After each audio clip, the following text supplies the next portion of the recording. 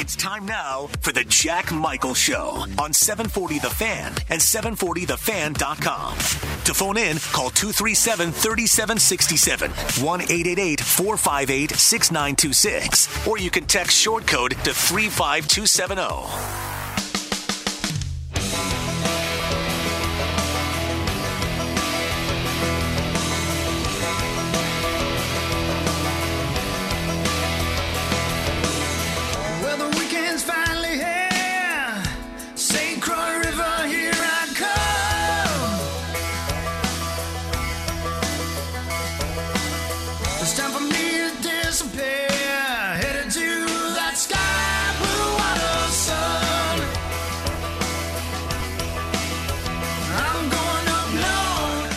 Minute after 12, good afternoon. It is the Friday version of the Jack Michael Show on 740 The Fan, 107.3 FM, and 740thefan.com.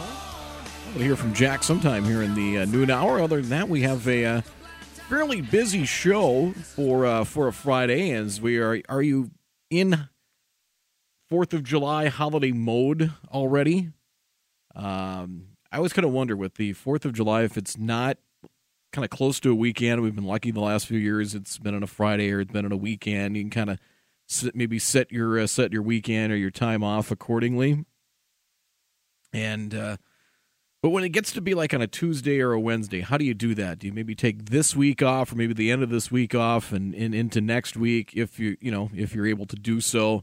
Do you go say, you know what, I'm just going to take next week off. Do I go after the 4th? I'm going to take the 4th and I'm going to take the rest of the week off. Decisions to make, right? Just kind of wondered about that. And of course, next year as well. Let's see, will be leap year next year, so it'll land on a Thursday. So busy shows. We will visit with Corey Provis, radio voice of the Minnesota Twins, as we'll see what happens. The Twins getting called out by their manager after getting swept by Atlanta, and one of the things we'll talk with Corey is just the gap, and we've seen that a couple of times with Minnesota now in the month of June, and it was a subpar month of June for Minnesota. I think I saw a stat. I think it was Aaron Gleeman had it. The Twins are 7 or 8 under 500 since May 1st. Remember, they got off to a real good start in April, and they have really just played inconsistent, at times mediocre baseball. And we'll see what Corey's thoughts are on that coming up later in the program. Ron Counts in the Idaho Statesman. We talked a little bit about his article, which came out early in the week. He covers Boise State, and with more college conference shakeup, looks like San Diego State's going to be leaving the Mountain West Conference, and you would think the Pac-12 is probably going to be their eventual and final destination. We will see about that, but we'll visit with him. But he believes NDSU would be a perfect fit for the Mountain West Conference. Would it be? We'll see if it's football only, or maybe all together, but we'll get his thoughts. And he does have some experience. He is a James Madison grad, so he's very familiar with FCS football, and we'll visit with Ron Counts coming up here and around 12:20 or so here on 740 The Fan on the Jack Michael Show. Reminder, we will be at Star Fireworks Monday. If you haven't gotten your fireworks yet, you can do so. In fact, we've got some goodies to give away. I've got $10 gift cards to Star Fireworks, and we'll throw some other things. We might throw some Red Hawks tickets, maybe some Buffalo River Race Park passes.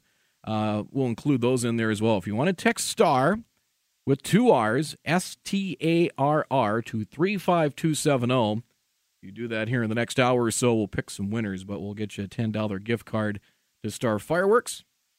And you can also, we'll throw in some other goodies as well. So STAR with 2 R's to 35270, and we'll get you in the drawing. And we'll let you know via text who the winners will be coming up here later this afternoon. Also, some notes around the world of sports. The NHL draft finishing up yesterday, and some good local ties with the Minnesota Wild. They drafted 6 players, a couple of players with USHL experience. Aaron Pionk for one, 3 Minnesotans, of course, the first-round draft pick for the Minnesota Wild as well. But Cole Knuble, who spent the last couple of years here in Fargo with the Fargo Force, was a 4th-round pick. He was chosen yesterday by the Philadelphia Flyers. Ironically enough, his dad, Mike, played for the Flyers a couple of different stints, 2005 to 2009.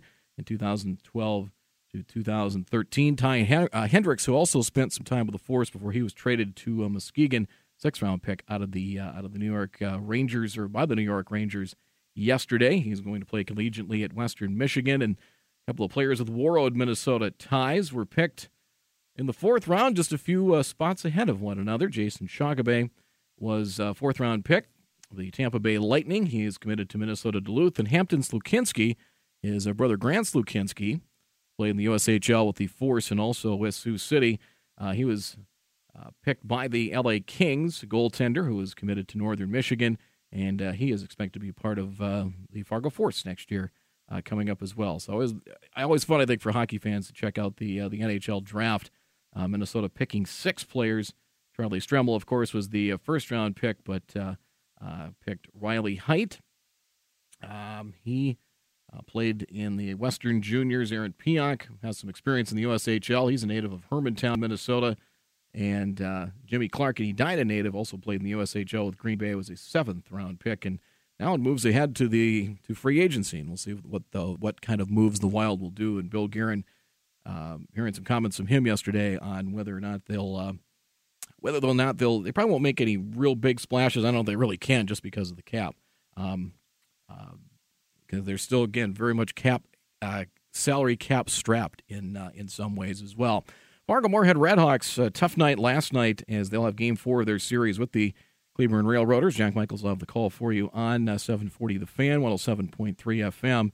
That'll be coming up tonight, pregame 6:45, about 7:06 on the first pitch as they were roughed up last night in Cleburne, Texas, as the Hawks now a game back of Kansas City at the top of the West Division of the American Association, as they lose last night 13-7 was the final there. So we'll see how the Hawks go tonight. Game 4, Corral Prime set to go, but the Railroaders 17 hits last night as they had 6 different players that had multiple hits.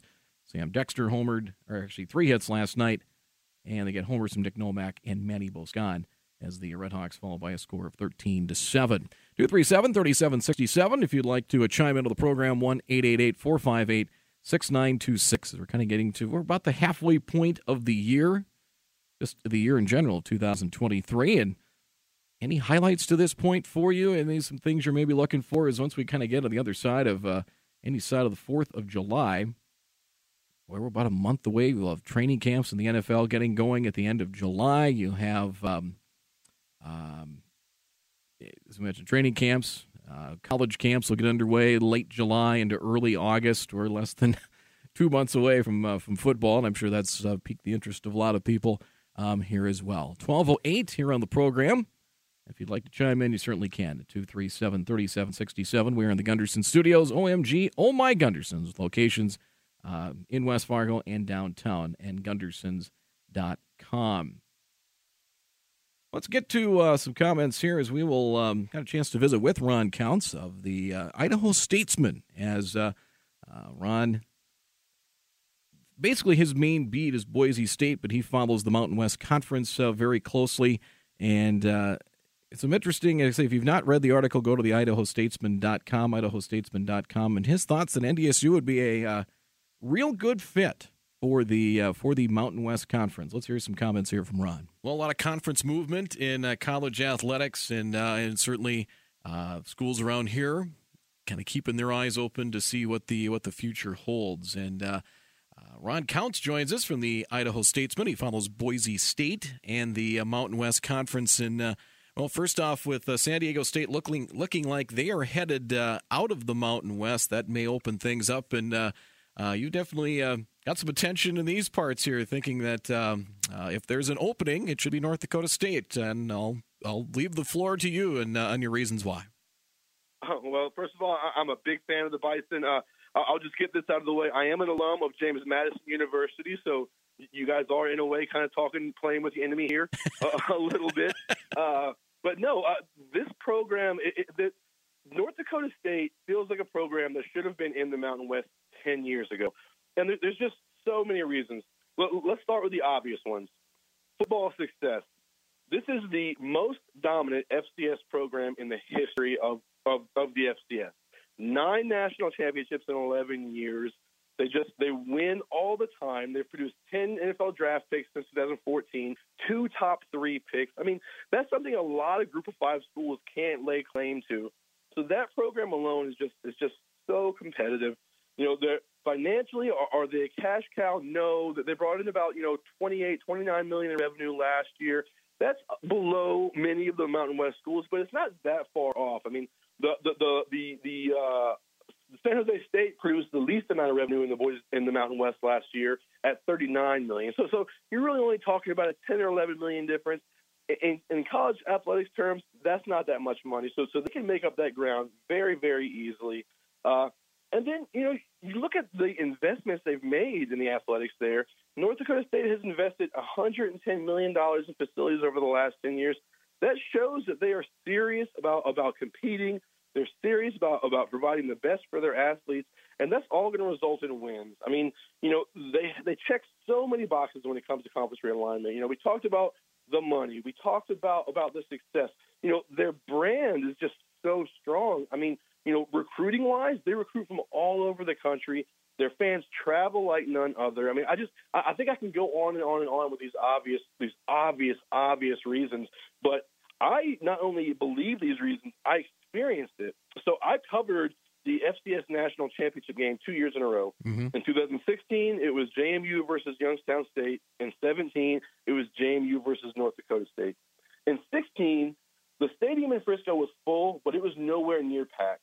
In 17, when North Dakota State was in Frisco, Toyota Stadium was absolutely packed. There was green and gold everywhere. There was a line of RVs as long as the eye could see outside the stadium. Those fans travel like none other, and that matters. That makes a big deal. So, I mean, there's so many obvious reasons. But here's a reason that's maybe a little less obvious, and one that's maybe the most intriguing reason to me. Boise State and North Dakota State are basically the same program, in my opinion. The parallels in their journeys in college football are just amazing.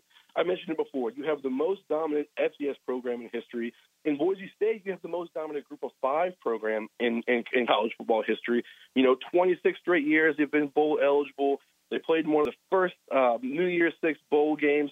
Their winning percentage is among the best in college football. They know how to win. But just like North Dakota State, the big boys, the Power 5 conferences are not rushing to invite them. They're not rushing to put them on the schedule. They'll claim it's because of geography and this and that, but that's not the whole truth. The real truth is they don't want to spend the money to travel to Fargo or to Boise and potentially lose that game. These programs have respect around the country. They have fans all over the country. They just need someone to give them a chance. And am I crazy to think that North Dakota State comes into the Mountain West and immediately develops an awesome rivalry with Boise State? I mean, this is 2 blue-collar programs, 2 hard-hitting, successful programs that are just they're going to be amazing rivals. Just think about those first games they play. North Dakota State on the blue, easy TV sell. Boise State in the Fargo Dome, that's maybe the most watched Mountain West game of the year. So I just think there's so many reasons. I haven't even mentioned the positioning for the CFP expansion. I mean, the thing is, in this new era of college football, you've got to position yourself so that your conference champion is one of those 6 highest-ranked conference champions. So they get the automatic CFP bid. North Dakota State coming to the Mountain West does that. You're losing a power at San Diego State. You add a football power back to it, you're just keeping the football conference that much stronger, and that's going to mean more revenue in the long run. There's so many reasons to do it. They just need someone to give them a chance. Yeah, I think Wyoming, obviously, there's some connection there with Craig Bohl and some guys in that staff that were at NDSU at a time. You kind of stole my thunder a little bit about Boise State. I think they're kind of where Boise State was maybe mid-2000s or so, looking to make that run. For your program at Boise State, how long is the Mountain West, realistic? I know they've looked to maybe move and have their eyes maybe elsewhere as well. Are they going to be lying for the Mountain West, or are they kind of waiting to see how the rest of college football and college athletics moves along here over time? Well, a lot like North Dakota State. I mean, if Boise State gets a Power 5 invite, they're going. I mean, there's almost no question. Now, I say that, but the caveat there is the CFP expansion makes it a little bit of a question. because right now Boise State is positioned to be the favorite to get that one of those CFP bids every single year. I mean, without San Diego State, they're not going to have a year-to-year competitor in the Mountain West for the title. And you look at the rest of the group of five, SMU is potentially leaving, Cincy's gone, UCF is gone, Houston's gone. Excuse me. So you're looking at Boise State and Memphis as the top two teams in the group of five competing for that CFP bid every year. So they do have to weigh that, whether, it means more to them to get the CFP bid or the enhanced revenue. But the thing is that revenue piece in the Power Five is just amazing. I mean, it's, you look at the Pac-12 and their per team distributions are 20+ million a year. It's just, it's amazing the amount of money difference there. So that'd be hard to turn down for either of those programs. Would a football-only possibility for, let's say, the Mountain West for NDSU, is that feasible, or would they have to be all in for everything? No, I think that's one of the reasons that North Dakota State could be a good fit for the Mountain West. The Mountain West already has a football-only member in Hawaii, so there's already a precedent there. And the Mountain West also has a new commissioner in Galora Navarez who's used to cutting sweetheart deals. She came from the West Coast Conference, where Gonzaga gets a much bigger piece of the pie than all the other teams there. She's now in the Mountain West, where Boise State gets a bigger piece of the TV revenue pie than all the other teams. So this is the conference that's used to making deals, that's used to kind of making things work. So I think football only is a possibility. I think maybe that's even the most realistic possibility there. So here's the thing in this whole conundrum for the Mountain West. There's no good option. And by that, I mean there's no one team that's going to come in and replace what San Diego State brought to the table. This is a program that generates $60 million plus a year. They have a strong football brand. They have the conference's strongest basketball brand. I mean, San Diego State's run to the national championship game last year earned the conference $10 million over the next 6 years. So it's just, they've got to find something. San Diego State has that LA TV market. That's tough to replace. So no one team is going to come in and replace it. So what the conference has to decide is, okay, do we just stay pat at 11 and make things work? Do we try to add an FBS school like a UTEP, which in my opinion would be the only FBS school they have a realistic shot at?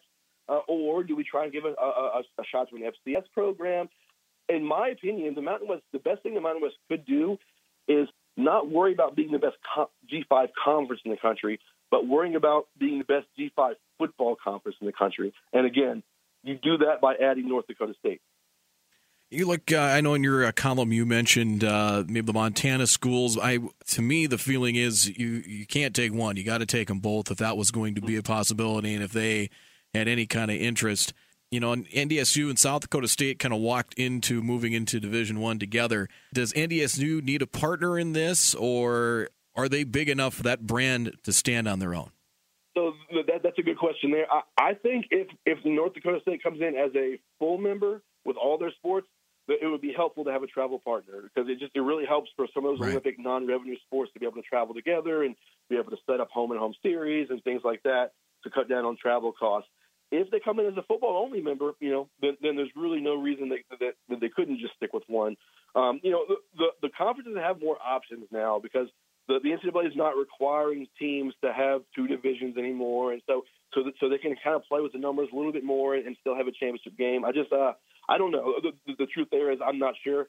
If they're a full member, I think they need a travel partner, but if they're football-only, probably not. Okay, I just kind of wondered that too, because I look at some of the other sports. I mean, the Summit League I think is probably a good fit for basketball, but I kind of wonder about. And it's interesting, NDSU does have, they're in the Big 12 for wrestling. Wyoming's another example of that as well. So have you gotten any feelers from maybe from other schools in the Mountain West? Is it obviously the geography thing's going to be a big thing. That's probably going to hold some schools back, but there are other schools that maybe share that sentiment about NDSU.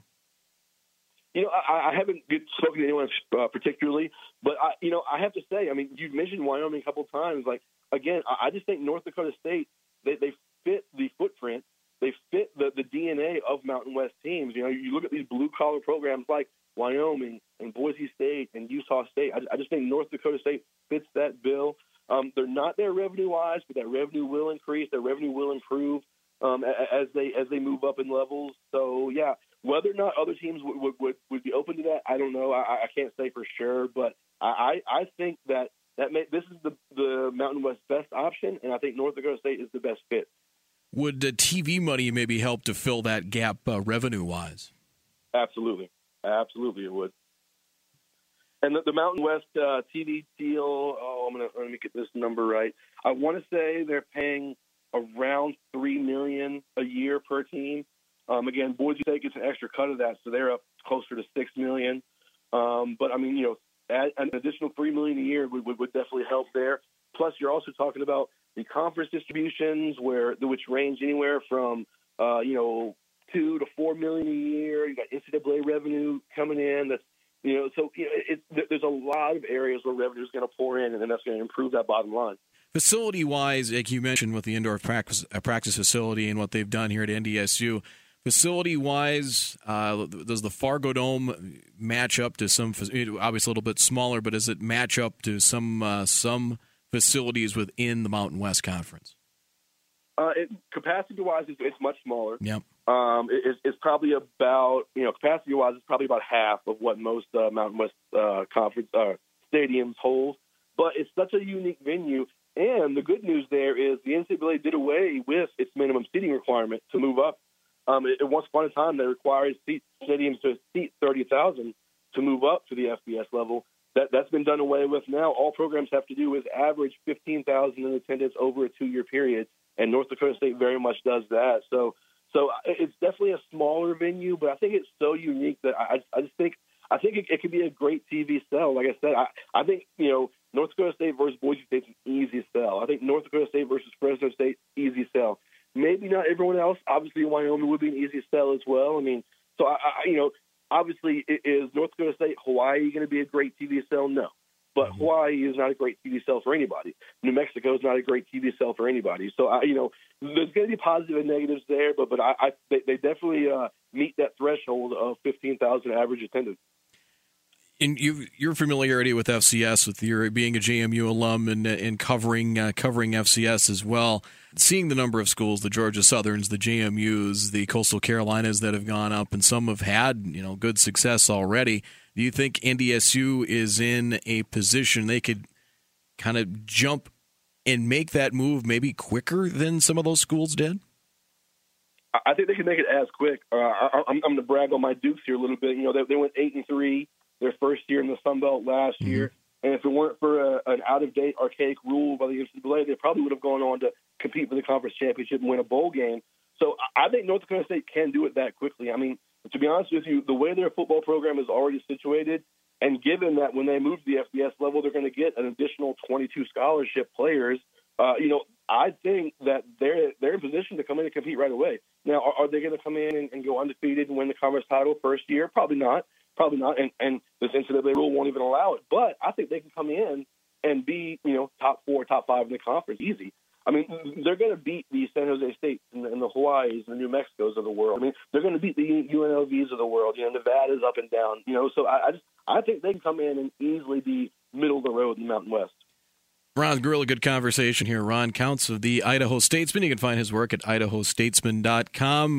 Good conversation, and definitely some food for thought up here. Thanks for your time. Hey, thanks for having me on. Yeah, some really interesting stuff. If you haven't read the article, just go to the sports section at idahostatesman.com. Some very good conversation, and we'll see. Again, it's a lot of things that have to happen. Financially, you got to get an invite somewhere, whether it be the Mountain West or maybe somewhere else. But I'm sure it's always changing in the landscape of college football and college athletics. Again, if you'd like to text, we've got $10 gift cards to Star Fireworks. We'll throw in some other goodies as well. If you text STAR with 2 R's, STARR, to 35270. Jack is connected down in Cleburne, Texas. We'll visit with him here in just a few minutes. Corey Provis just around the corner as well to talk some Twins baseball. The Jack Michaels Show on the Fan on a Friday, just ahead of a holiday after this.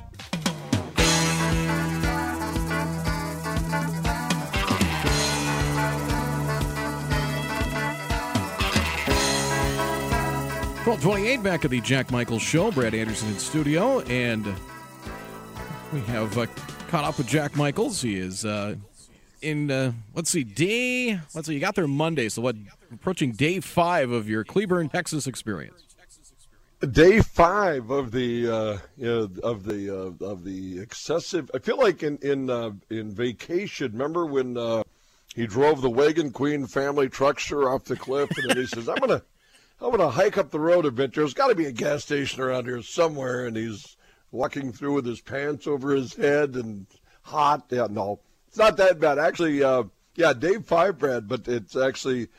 Some of that excessive heat is starting to move now, so you're actually getting into just a nice big warm day in Texas. But whoo, those last few days have been liquid smoke hot kind of here down in Texas, and unfortunately, the last 2 days the Red Hawks have fallen against the Railroaders. So we'll see what happens tonight here in Game 4 of this 6-game series. Like 97 for the high today. It's not, I'm assuming, not a dry heat down in Texas. There's a little humidity in there, too.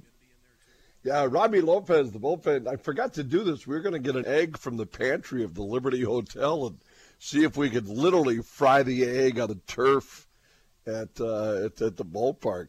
But yeah, it's yesterday was just a 100-degree feels like, and I think now it's kind of this. There's some type of front moving in that's going to push this off. But yeah, it's been crazy, crazy down here. It's absolutely warm. I just caught your conversation with Ron Counts there. Yes. Yeah, good stuff. Good conversation. It's certainly something that. That everybody we've speculated. There's been so much speculation, and there's a lot of wonder, and I wonder. What it shows you is that it's not an easy decision that can be made, even though, hearing Ron, I agree with everything that you and Ron were talking about as far as the, competitive nature. Obviously, yeah, when you add some more 20-plus more scholarships, from a competition level, and even the stadium level, despite it not being as large, there's a minimum threshold that is met that would be a unique situation for Mountain West, and be an attractive thing. I mean, there's a lot of things over there, but, still the questions out there about, as we brought up yesterday, full scale across the board, is that the way to go? Would it be football only? How is that going to work? And, but yeah, I loved his article. I love the conversation. And I'm sure that it's probably got a lot of people that heard that today spinning it around their heads too. Well, and I wonder, I think football only would be the best way to go, and at least from NDSU's perspective. I don't know, because I look at, if you're going to go to the Mountain West, it's the example I think you can use is when NDSU or UND was in the Big Sky, just all the travel costs they had and how much they saved on travel just moving to the Summit League, becoming partially a bus league instead of everywhere you went was a Mountain Time Zone or a Pacific Time Zone game. That covering games in the Big Sky, and right. The travel costs that go with that. Obviously there's going to be a financial jump that you're going to have to make scholarship wise, but I mean travel as well is going to be something that's going to have to be take it into consideration, especially if you're gonna go all in, no matter where you go, whether it's Mountain West or if you go AAC or wherever you would, wherever your potential next destination would be.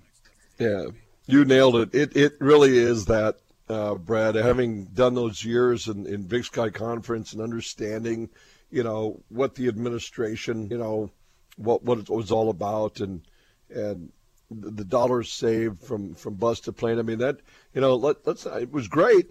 Big Sky was a great conference, as flying to Flagstaff and flying to Sacramento and flying to Portland and flying to Missoula and flying to Bozeman and flying into Utah. And, all of those trips are good, but you look at the average price of, a charter flight to those places. And from the basketball standpoint, just the number of trips and all the other sports, if you are going to go across the board, that's a big chunk of change. And if it would just be football only, that is still revenue raised. So I don't know, do you increase your ticket prices in Fargo? Does parking, all that become more, or is the engine so big and rolling right now that's no big whoop. Maybe you feel that the product is so good, and the nuance of maybe being in a new conference like that or moving up to an FBS is so big that people will be willing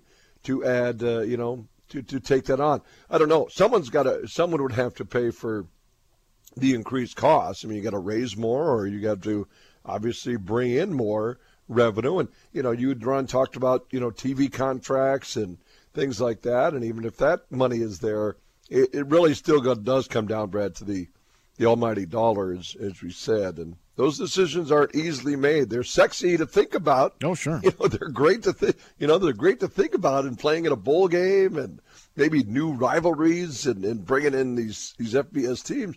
That's all fun to think about. But I think you really peel away the layers of that onion. You got to really get down to the brass tacks of what it takes. Can we afford what has to be raised?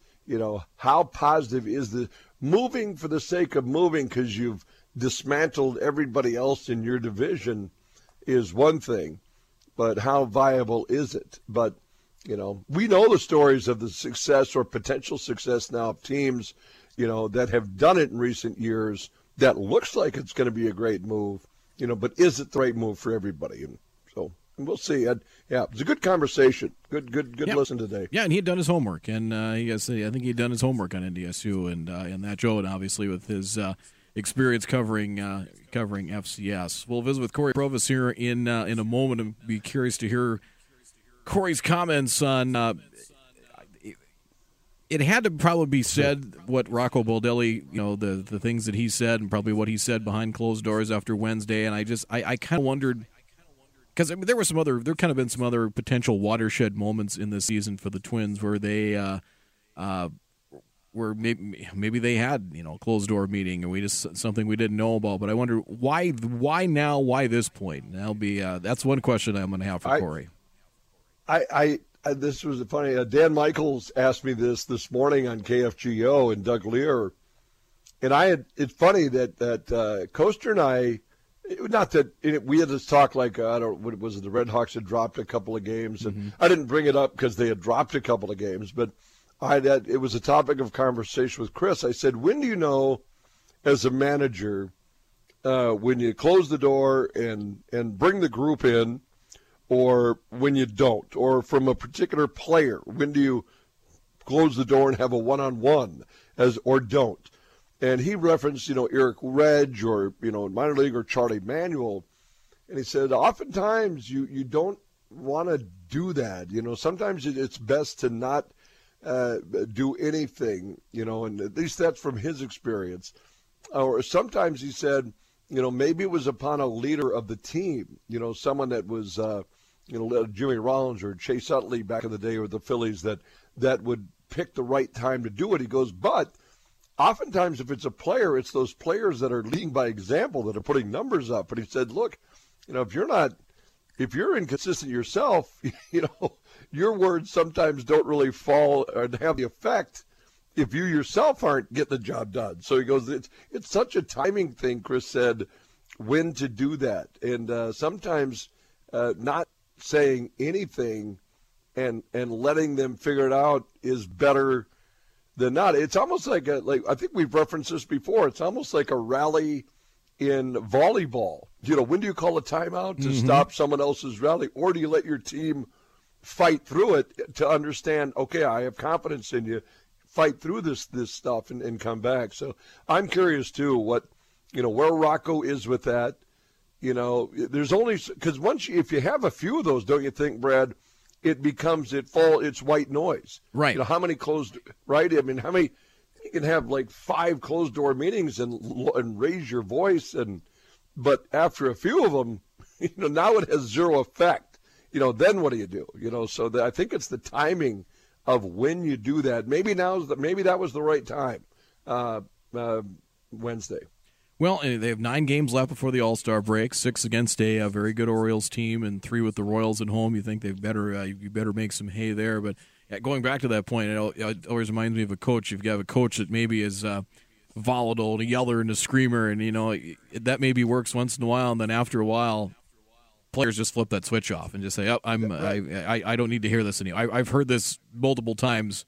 and it's not working. So I mean, I think it's and again, it's a message that we'll see what happens. I mean, who knows what was said behind closed doors, but now you got to see some results, and I don't think it's going to happen. It's going to magically just flip a switch and all of a sudden it gets done this weekend. Like I said, this 9-10 days here, 9 games before the All-Star break might be, I don't want to say make or break for the Twins, but if you want to see something different and something that is a little more consistent, especially offensively. Yeah, maybe the All-Star break is just what the Twins need. I'll tell you another one. Here's a story that came to my mind. Fred Fridley, Freddie, I love Freddie. He was coaching at UMary, University of Mary, years ago, and I had 6 years I did UMary, so men and women, I'd travel with him. But Fred told me a story once on this type topic, like he was, and he he took the team to an NAIA, national, tournament, but he said there was one time where the team in the first half was just playing horrendous. I mean, not even close to not following any of the game plan, not doing anything right. They just had a horrendous first half, and so on and so forth. And halftime comes, and that's of course when the coaches go in there and you fix things that are wrong. You run to the chalkboard. And Fred said, he goes, halftime came. And I just kind of left out the gym there at UMary in the Hill. I walked outside. I didn't even go in. The players, I guess, were sitting in the locker room waiting and waiting and waiting. And Fred's not coming in waiting. Fred, now pretty soon you get the ball girl, the ball boy or whatever comes and go, 2 minutes, people. And then, so he literally doesn't go in the entire halftime and comes back in from outside and at the last second and boom, and that worked. The second half, they just took off.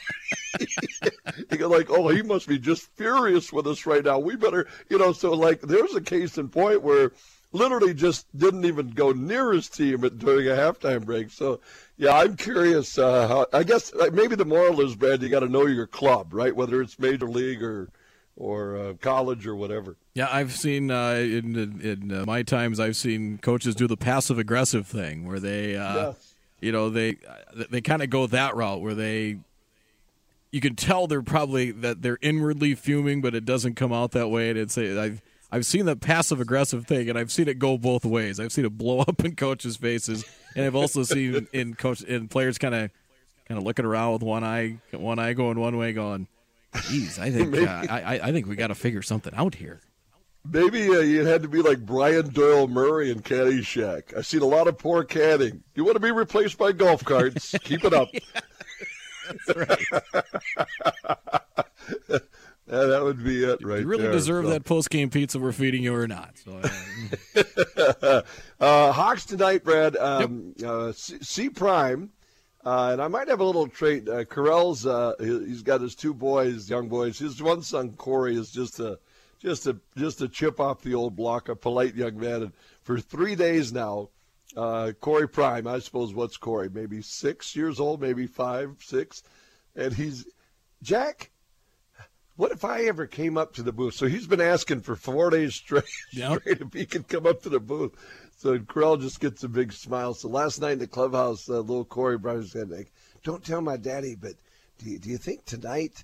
And I told the clubhouse manager, I said, well, maybe tonight, Corey, maybe tonight it'll be a surprise with your dad pitches. So he's all getting, so I don't know. And I'm going to have to sneak him past like 9 ushers, to get him upstairs. But maybe tonight we put young C Prime on there to his dad pitches tonight. But the bottom line is, boy, I'll tell you that wind blowing out to left. You've been here in Cleveland, 100-degree weather. And everything was good for about an inning and a half last night. Manny Boscan homered, but then Cleburne just barreled every pitch that came across home plate and won 13-7. The good news is the Red Hawks have scored 13 runs in the last 2 games, which, with the injuries the Hawks have, that's the good news. They can put runs on the board because they're a little thin offensively. The tough news is they've dropped the last 2 in doing so. So we'll have to see how that works. And for the Twins, where are we at on the mound tonight, Brad? Pablo Lopez gets the call tonight. Yes. Against Baltimore. Boy, if you can get 2, big order, but if you can get 2 against Baltimore, you walk out with, a road trip that you almost go 500 at, that would be something for Minnesota. So. Yep, a real good Orioles club too. It's been a nice surprise, and they have kind of built it from within. But there are a couple of twins in that pitching staff, and one Yennier Cano, who really has come out of nowhere and has been one of the best relievers in Major League Baseball. 12:43. We will visit with Corey Provus next on the Jack Michaels Show on a Friday, just ahead of a holiday. Jack in Cleburne, Texas. We're holding down the fort in studio. You can text STAR STARR, star with 2 R's, and we've got a Star Fireworks gift card, maybe some other goodies as well. We'll pick some winners on the other side of 1 o'clock via the Text Club. We'll be right back. 12:46 on the Jack Michaels Show. It is time to talk Minnesota Twins baseball. Of course, our conversation is brought to you by Dean's Bulk Service and C-Store in Barnesville. It's Friday. It's the radio voice of the Minnesota Twins. Corey Provus joining us after an off day. Twins and the Orioles get underway tonight at Camden Yards. And, well, the 3 days earlier in the week at Atlanta with the Twins and the Braves, if it showed us anything, Corey, there's a wide gap between those two teams right now. Yeah, same with Tampa Bay. I think the two best teams in the sport, Twins played the Rays, they played the Braves, and then those two teams won all 6 games. And I think you bring up a good point, that I think there is a pretty sizable gap between those two teams and where the Twins are at. For the Twins, it's been about their pitching has been fantastic. And Joe Ryan got knocked around, but yet they were still hanging around that game, despite the fact that Joe gave up, 5 home runs in 2 innings. You would think that you're out of it, but they were still around in that game, certainly on Tuesday. But it's about the offense, Brad. That's really being honest here. 82 games in, and the offense just has underperformed.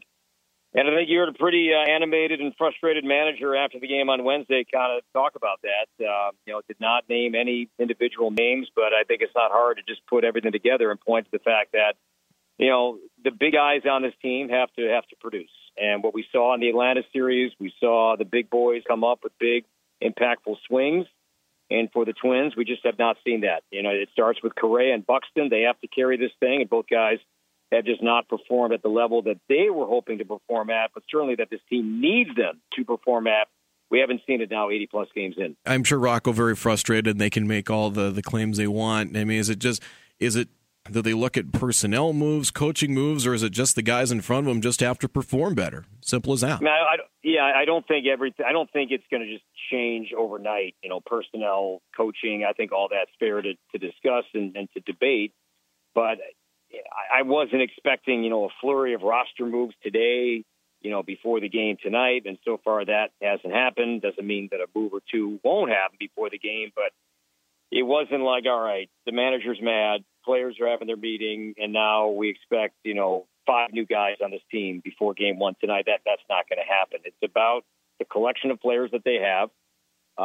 And you can point to, it's fair to point to, as I said, that the main 2 guys have just not done enough to deliver for this team, but also team-wide, the strikeouts.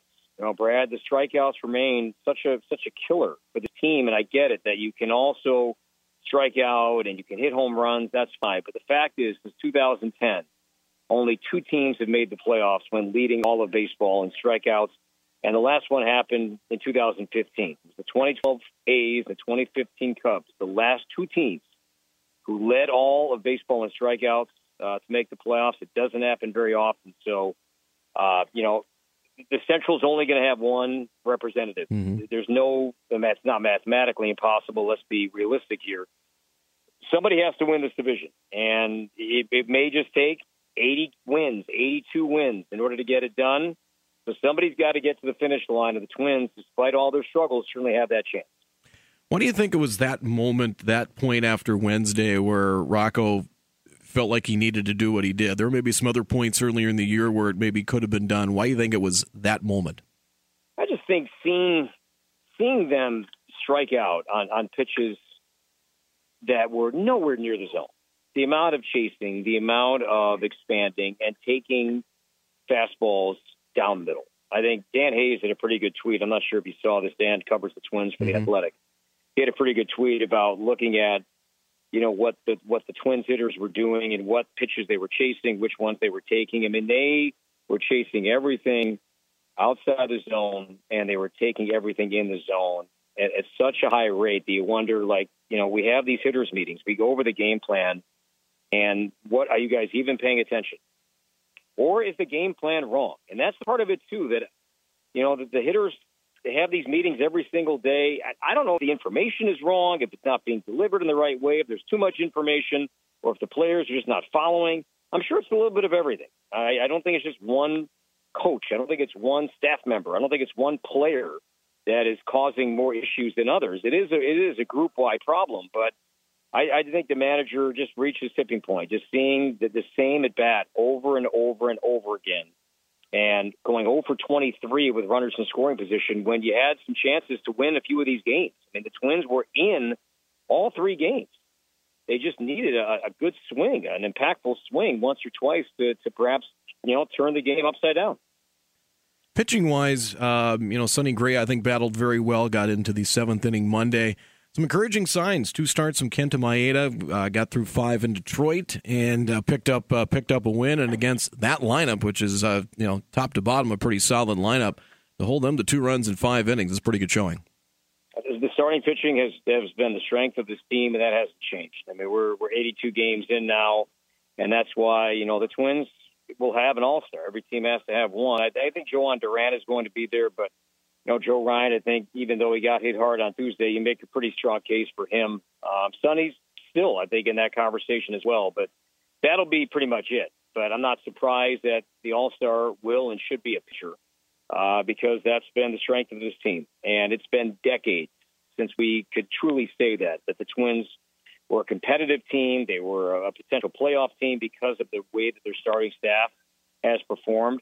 That has been the case by far throughout the season. Pablo Lopez had a good start last time out. I'll take 6 innings, 3 runs, 10 strikeouts, every chance. But against this group, starting this weekend in Baltimore too, 3 runs may work against the Tigers, 3 runs may work against the Royals or against the A's. But when you're facing the Braves and now the Orioles, Brad, 2 or 3 runs isn't going to cut it. They're going to have to score because the team that they're playing tonight is going to put up probably about 4, 5, 6 runs a game. Let's get to the Orioles here in just a second. I guess one question, you think about Sonny Gray is going to be a free agent here next year. Maeda is a free agent. Sonny will be, 34 on opening day next year. Kenta Maeda, a big 35 or 36. Do the Twins do they think about, is it more so maybe, I think they can afford the guys. It's more so, do we give these guys that are going to be in their mid-30s, maybe in the back end of their career, more than about a 2 or maybe a 2-year deal, maybe an option for a third, something like that? Yeah, that's, I think, where they're going to go. I think there's more of a chance. I think there's probably more interest to keep Sonny as opposed to Kenta. Now, Kenta could change that narrative with the second half of the season here. He can certainly change some minds and maybe make it more of a conversation. But, Sonny, you're right. I mean, he's going to be 34, and I'm sure he's looking at it like I've got one more payday left in my career, and I want to make the most of it. So I would imagine that they've had some conversations, but to what extent, I'll never know. And obviously, it's not enough to get anything done. That's clear. But I think there certainly has been and remains mutual interest to extend and keep Sonny. But Sonny's going to want certain things, both financially and contractually, and he's earned that right. Let's get to the Orioles now, and one of the real nice stories in the American League East, a good young team. What are they doing? How are they doing it? Well, they followed the Astros blueprint. I mean, they followed Houston's blueprint almost identically in that they said, all right, we had our window. We had some good years with Adam Jones and Chris Davis and, Kevin Gausman and Dylan Bundy and all these guys. And we won some games, but now we have to reset. Our farm system is not very good. So they basically tanked for a while. And they didn't try to win. They didn't try to contend. And with that, they got high draft picks. Year after year, built the farm system back up, suffered through some horrible seasons, losing 90-plus games, 100-plus games, year in and year out. But now they're reaping the benefits. Now they are enjoying, what all that losing, what it caused was that they drafted very well. And now they're starting to reap some of those benefits. So it was a surprising team last year, competitive team that just missed the playoffs last year. But as of right now, they're a playoff team. They're in second place in the East, but they're 17 games over 500. They're the top-seeded wild card team, and offensively, it's a lot of homegrown talent, young talent that they drafted and developed, and they drafted high because they were just seasoned. So that's the blueprint they followed, and right now they're enjoying it because they have a young, exciting team that is putting up really good numbers offensively today.